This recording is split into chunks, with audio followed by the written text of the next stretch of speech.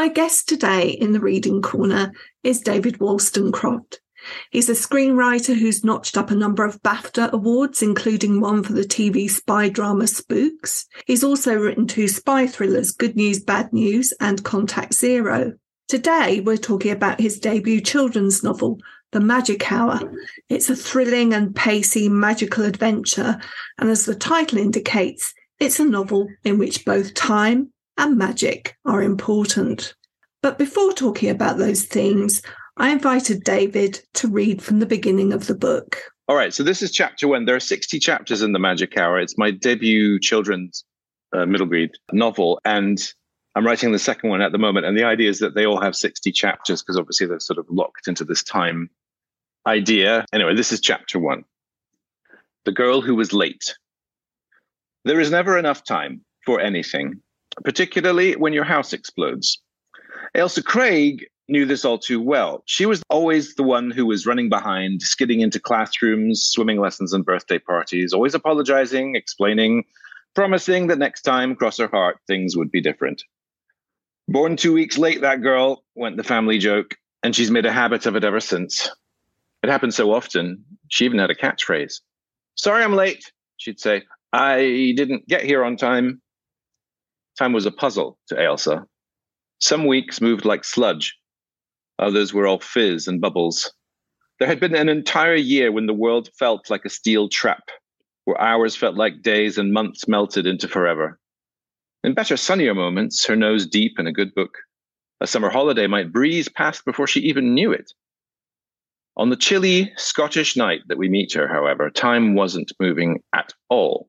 It was frozen, and so was she, rooted to the spot, staring up at wisps of acrid smoke. This is Ailsa's story, so we'll cover the basics at speed. The quality of her character, loyal, kind, nostalgic, stubborn, and late, as you'll recall. Her interests, science, books, and most of the things in between. The hour of her birth, midnight, stroke of. Her general appearance, tall enough to reach the ground, with chaotic curly hair of which she was very proud. Glasses, usually sliding down her nose. Hat, yellow, knitted. Eyes, green, curious. And the name of her 2 cats, both called Steve for reasons that cannot be adequately explained here. As for the rest, you'll just have to pick it up along the way because, well, exploding houses, come on, that feels like something which deserves our attention. Plus, as you probably know, there's actually no speed limit for books, so we can go as fast as we like. There's so much packed into that chapter, and I think you're going to get the chance to unpick quite a lot of it. But I'm going to start with Ailsa. She's described as somebody who's floating around the boundaries like a lonely balloon. She's described as something of a shapeshifter, which might become significant as we go through the novel. Tell us a little bit about Ailsa and how she came to be the protagonist for this story. Well, as you probably can guess, I'm obsessed about time, and I have a child of my own who is sort of grown up feeling quite nostalgic at times. And those 2 things combined and brewed in my head. And so Ailsa sort of arrived and announced herself.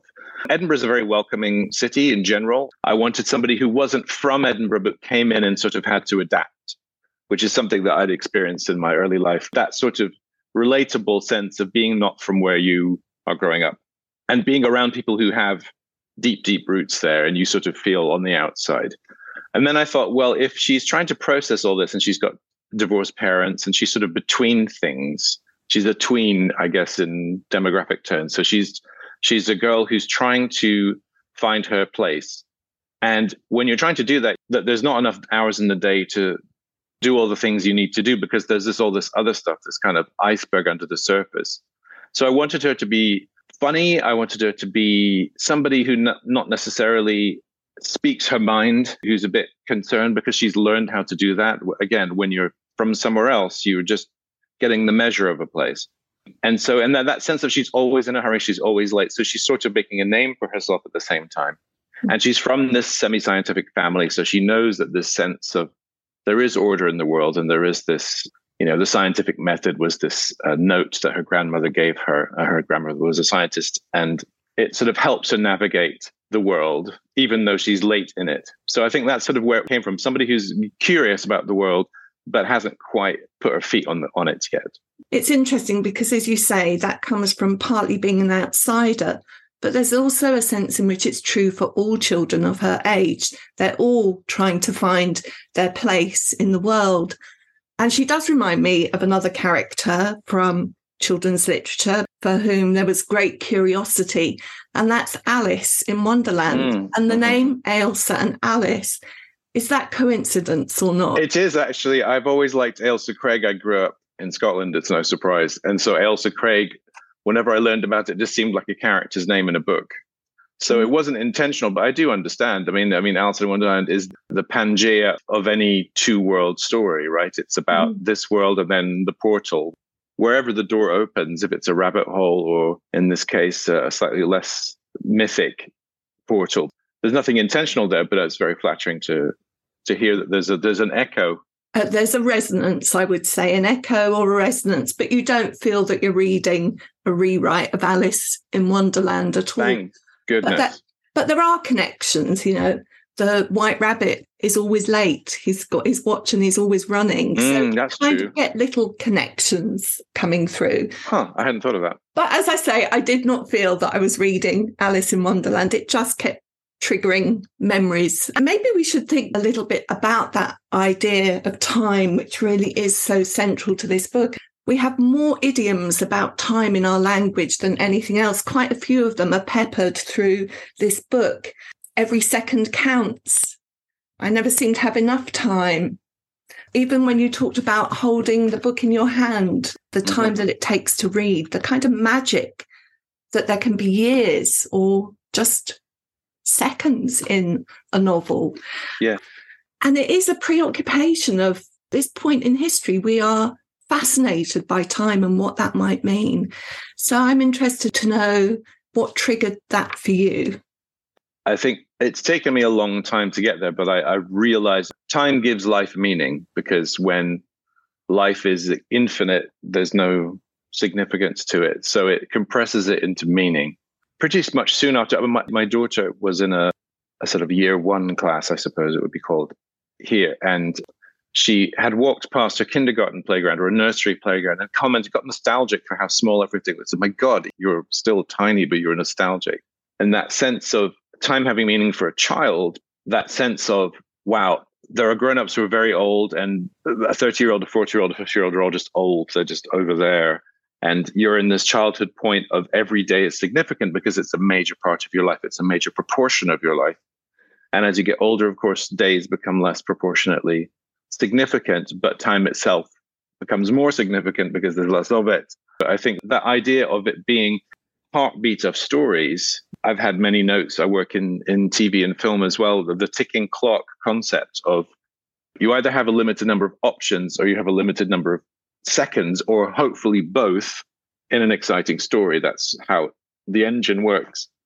And so I think the idea behind this was to write something about time with obviously a compelling character, the dilemma, and there's a sort of, I think, very juicy, relatable dilemma about this extra hour in the day. What would you do with it? And the cost of things, the fact that we just take things for granted, but also to make it snackable for anyone reading the book, kids or otherwise, who are interested in an exciting story. So there's a page-turning aspect to it, which was deliberate, and it comes naturally to me in general, but that sense of you better hurry up and find out and don't miss anything. And there are certain things that I'm not telling you yet, and you're going to want to find out what they are, which is kind of what being 11 is like. You kind of want to hurry up and be older so you've got agency, but at the same time, you're sort of hanging on to enjoying being a kid at the same time. So I think that's all wrapped up into why time appeals to me. You know, I think losing a loved one suddenly hit you and you realize it's like a cold water hose on you. You're like, oh, right, that's what life is. And that's what life was. And now this is how much I've got left. What am I going to do with it? What matters in life is love. And the memory of these moments means they will never die. That's right. Children and adults, as you've expressed so clearly, they experience time in different ways. And I think great children's books, when I think about some of the classics, Winnie the Pooh, we've mentioned Alice in Wonderland, Often I think there's an element in there that speaks to an adult and speaks to a child. And when a child revisits that book, as they get older, they see it in a different way. Right. Yeah, that's the plan for this book. No, I mean, you may as well swing big when you write in general, and you can't help but put yourself into the story. So definitely, it's the sort of book that I would have loved to read when I was 10. But now that I'm in my 50s, I would still find the story appealing for different reasons. It's like all the best books try and do that. I imagine a parent reading this book to their kid too, and the kid might turn and see their parent or guardian reading to them and wonder why they're getting a little dewy-eyed at some point. The sense of nostalgia or the importance of time, which is lost on some kids, and the significance only accrues through life experience, really. There's a great article written years ago by Victor Watson about what makes a children's classic. And he talked about it being the love between a parent and a child. And that is often around elements of time and how we perceive that. And I thought that was absolutely fascinating. That's perfect, because it's quality time. I made a point of reading with my daughter every chance I got, because I wanted there to be on some level, when she was older, and perhaps I wasn't around, that she could be reading, and there's some deep plumb line back down to, oh yeah, I used to do this with my dad. This is something that I used to share with my dad. And so I think there's probably a bit of artifact going on with me writing this, for sure. How can a classic story not be about time, since it's literally the most important thing that's flowing through everything we do every day? It's just the most precious thing, and we're all wasting it, and we're all doing things in modern life that's supposed to be preserving it is sort of draining it. It does feel like that. And I don't know, I'm sure I've had conversations over glasses of wine with friends where it's like, does it feel to you like things are just starting to tumble out of control? Are we in a shopping trolley going down a slope somehow? Why does it feel faster now? It's the same feeling you get when you go into an old church and you see those footfalls in the stone. It's more moving to me than seeing stone that's been eroded by rain, which is still beautiful, but it's like literally the size of a human foot that's tread over the threshold for thousands of years. Getting back to the story, Elsa has lost her grandparents, and she's concerned about the mortality of her own parents and the world in general. The stakes get bigger and bigger when she discovers this hour of time and discovers it has a price. We're not equipped to look at the big time. We're only equipped to look at generational time as humans. And it's very hard. That's why government in general is useless, because they don't look anywhere like the kind of distance that needs to be dealt with. And then imagine being 10, experiencing time, but having not much agency with it at the same time. So you are taken to point A, to point B. You are told where to sit and what to do. And so your experience of time is regimented by grown-ups. Let's talk about the other word in the title, which is magic. Maybe take us into telling our listeners a little bit more, at least about the beginning of the plot. All right. So Ailsa grows up in Edinburgh. She's not from Edinburgh, but she's adjusting to school life. She lives between her mum and her dad. She doesn't have any time. She's always late to everything. And it's just something that has kind of become embedded in her. But there are all these kids at school who seem to be completely together and utterly prepared for everything, immaculate, perfect. They seem to do everything. And there's this kind of sense of privilege, well, why wouldn't you be perfect too? It starts, as I read, her house explodes and we find out why later. But in the rubble, she's looking for all of these sort of possessions of hers, and she comes across some of her books that are charred, and she finds the shed, but there's another door to the shed that she hadn't noticed before. And she basically stumbles into this strange otherworldly place. She thinks it's just another part of Edinburgh, and maybe she doesn't know how she got there. And then it turns out that, in fact, there is this parallel world in Edinburgh known as the Middle Market. You've got the old town and the new town, the sort of like the middle town of Edinburgh, which is full of creatures and personalities from Scottish folklore. And it's this bubble of eternal time that's lived there forever before humans. And within this world of the Middle Market is an extra hour in the day. There's actually 25 hours of the day. You can imagine 24, and then there's this like little bubble at the top of the 24. That's the 25th hour.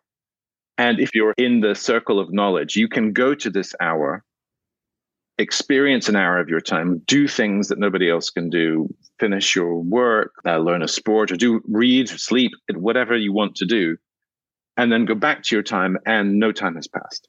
So there are lots of connections to old stories. There's all stories about sort of the Rip Van Winkle going to sleep in Urashima Taro in Japanese lore. There's lots of these things where it's simply eternal fairy time, if you like, the fae time, the she as they're known in this book.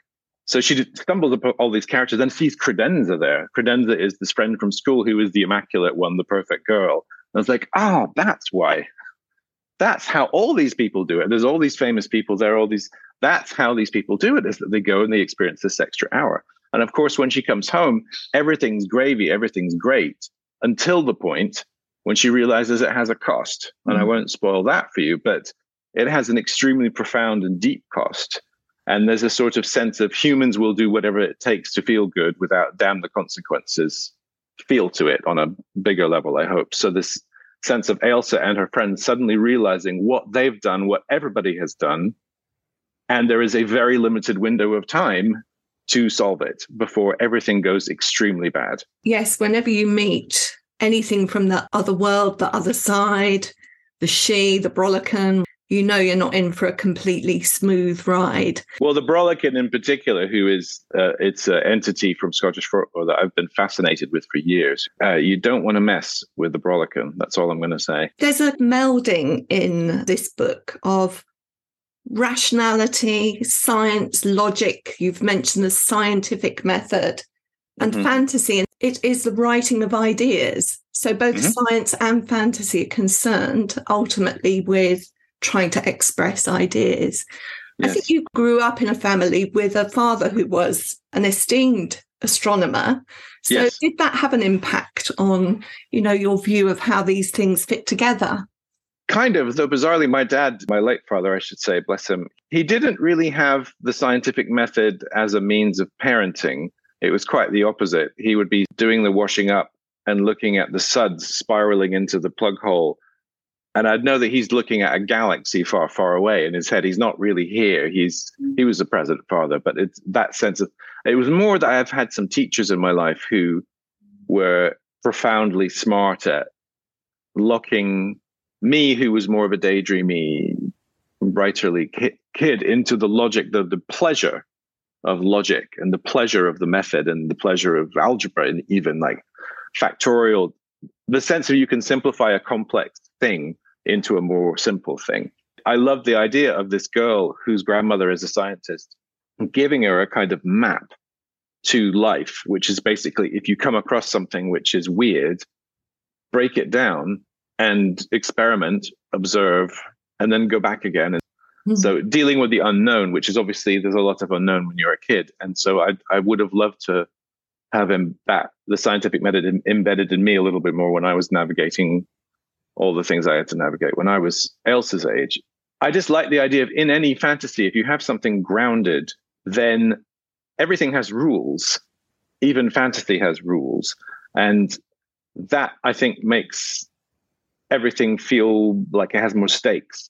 If you can just click your fingers and, a magic invisible dragon comes down and deals with everything and leaves, it's less interesting to me as a storyteller. I like things that are relatable, even if they are in a completely different world. And they do that. We do that in TV in particular. If you're doing something that is not set in this universe, you have to have the mythology right. You have to have the rules of engagement written down so that things are consistent. It's very gratifying that that's something that you picked up on the book, because it was very important to me. Writing for screen or television is very different from writing a narrative, a story in which your personal voice is going to be the thing that carries it. And I love the voice in this story. Thank you. I would describe it as, obviously it's a third person narrator. It's an intrusive narrator. It has footnotes. It's focalized through Ailsa's viewpoint. Sometimes with the Brolican and Monroe sometimes, but only for effect. Most of the book is with Ailsa. I'm just interested to know if that voice was purely intuitive or whether you had to work at finding the voice for this story. I will be honest, it's how I've always written prose. I did it when I was 10, writing short stories in English and getting encouragement from my teacher. who had been to school with Douglas Adams, who was my favorite author at the time. I just remember Harry Quinn was his name. And I just remember just being absolutely thrilled that I had a personality of any sort. At that age, like, you've got anything, you hold on to it. So it just has always come naturally to me, that tone of voice. The challenge really was making sure that it didn't intrude in narrative. I'm a big believer in rising action. You don't just take time out for a joke or comment or a footnote, or I think one of the footnotes lambasts you at one point. It's like, why are you looking down here? There's like a really exciting thing happening up there. I wanted it to be as completely me, a prose experience, as I just wanted to be honest about it. Maybe the second book that I'm writing now might have a little bit less of the footnotes, but frankly, I can't sort of stop them. It just sort of happens. And so like the process of writing a script, for example, there's a lot of lovely white space in scripts. It's like regular haikus of scenes. You're looking for economy of expression. And a book is different. A book is you have to do all the lifting yourself. I wrote 2 adult thrillers when I had a show on BBC many years ago, an espionage spy show. And I wrote these spy thrillers that were really fun to write, but really quite tiring. Because once you've figured out what to write, this is the thing. Writing is about knowing what to write down, right? That's the challenge. How you write it down, how you express it, depends on the medium. It sounds ridiculous to say that out loud, but it's true. And you just change the way that you approach expressing the story. So in a script, you can cut away and you can show, not tell. But in a book, you do have to tell as well, in my opinion. And I think it's the opportunity. You go into the interior world of the characters. You talk about the world of psychology and soul and feeling and the unsaid. And I think that's really important, particularly if you're a kid and you're maybe don't have the skills to say everything you want to say, but you certainly feel it. Really interesting. I mean, I'm not sure that the reader absorbed in the story would necessarily pick this up. But as I was reading it, I became very aware that as we moved into the story, particularly as we kind of head towards the climactic moment, those footnotes recede and the narrative takes over. Yes, okay. Until we get to the very end. Yes, and the very end is a sort of like bonus reel. But that's really good because, I mean, the whole point of the book is it's an exciting read. It's 60 chapters. It's 60 minutes of an hour. It's the missing hour that Elsa finds, and how on earth is she going to solve this terrible problem? Because time is at the center of all of our lives. The prime directive for me was write something that was exciting and write it that was thrilling and full of holding on to important information as much as I could to conceal it. That's the whole point of a thriller, is incomplete information and dilemmas. And so trying to have a piece of children's fiction that hits that squarely, yet is about a big thing. I used to joke, I was writing À la recherche du temps perdu and Raiders of the Lost Ark at the same time. It's like, how do I make time interesting but exciting? One of the ways in which you achieve that is through short chapters, and they almost run like scenes. And I wondered whether that was from your screenwriting. Probably. Yeah. It's over 70,000 words. It's not a short book, but I wanted the feeling of it to be snappy. And I just have a general tempo when I write. Enter late, leave early. That's the mechanism that's supposed to be operating there. Kids are absolutely engulfed by TV, narrative, quick cut, all that stuff. Books are not supposed to be like that. And The Magic Hour isn't really, it just gets to where it's going in a different way than maybe other books. And I sort of wanted it to be like just one more chapter kind of a book. You also get the prize for taking one of my favourite words and personifying it. I love gloaming. It's my favourite time of the day, and I love that word. Same. Oh, I'm very pleased about that. Yeah, and Alessia Truffio did a beautiful illustration of a varietal of gloaming.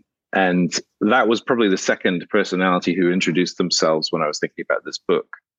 Of just my memories of Edinburgh are all in that time, because it's the colours are so, like if you think of heather and like an old loch or something, and the silver of the loch and the purple of the heather all sort of combines in this beautiful twilight, which is the portal to the next world, if you like. So that's kind of all tied in. I'd never thought before of a daytime and a nighttime gloaming. I absolutely love that idea.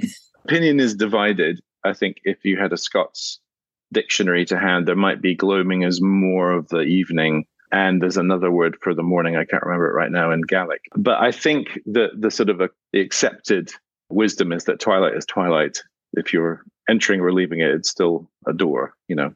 It reminds me of that painting in the National Gallery, which I always go and look at just for the lighting, Carnation Lily, Lily Rose. Do you know that? I don't, but I can picture it already. Yeah, That's the thing about saying something is in that palette. You just know it. And I think they did a wonderful, Alessia did a beautiful job in the cover as well, just trying to evoke that sense of the place in between, which is where you are when you're 11. Let's be honest. All kids in that age are in the gloaming a bit. You've hinted at a second book.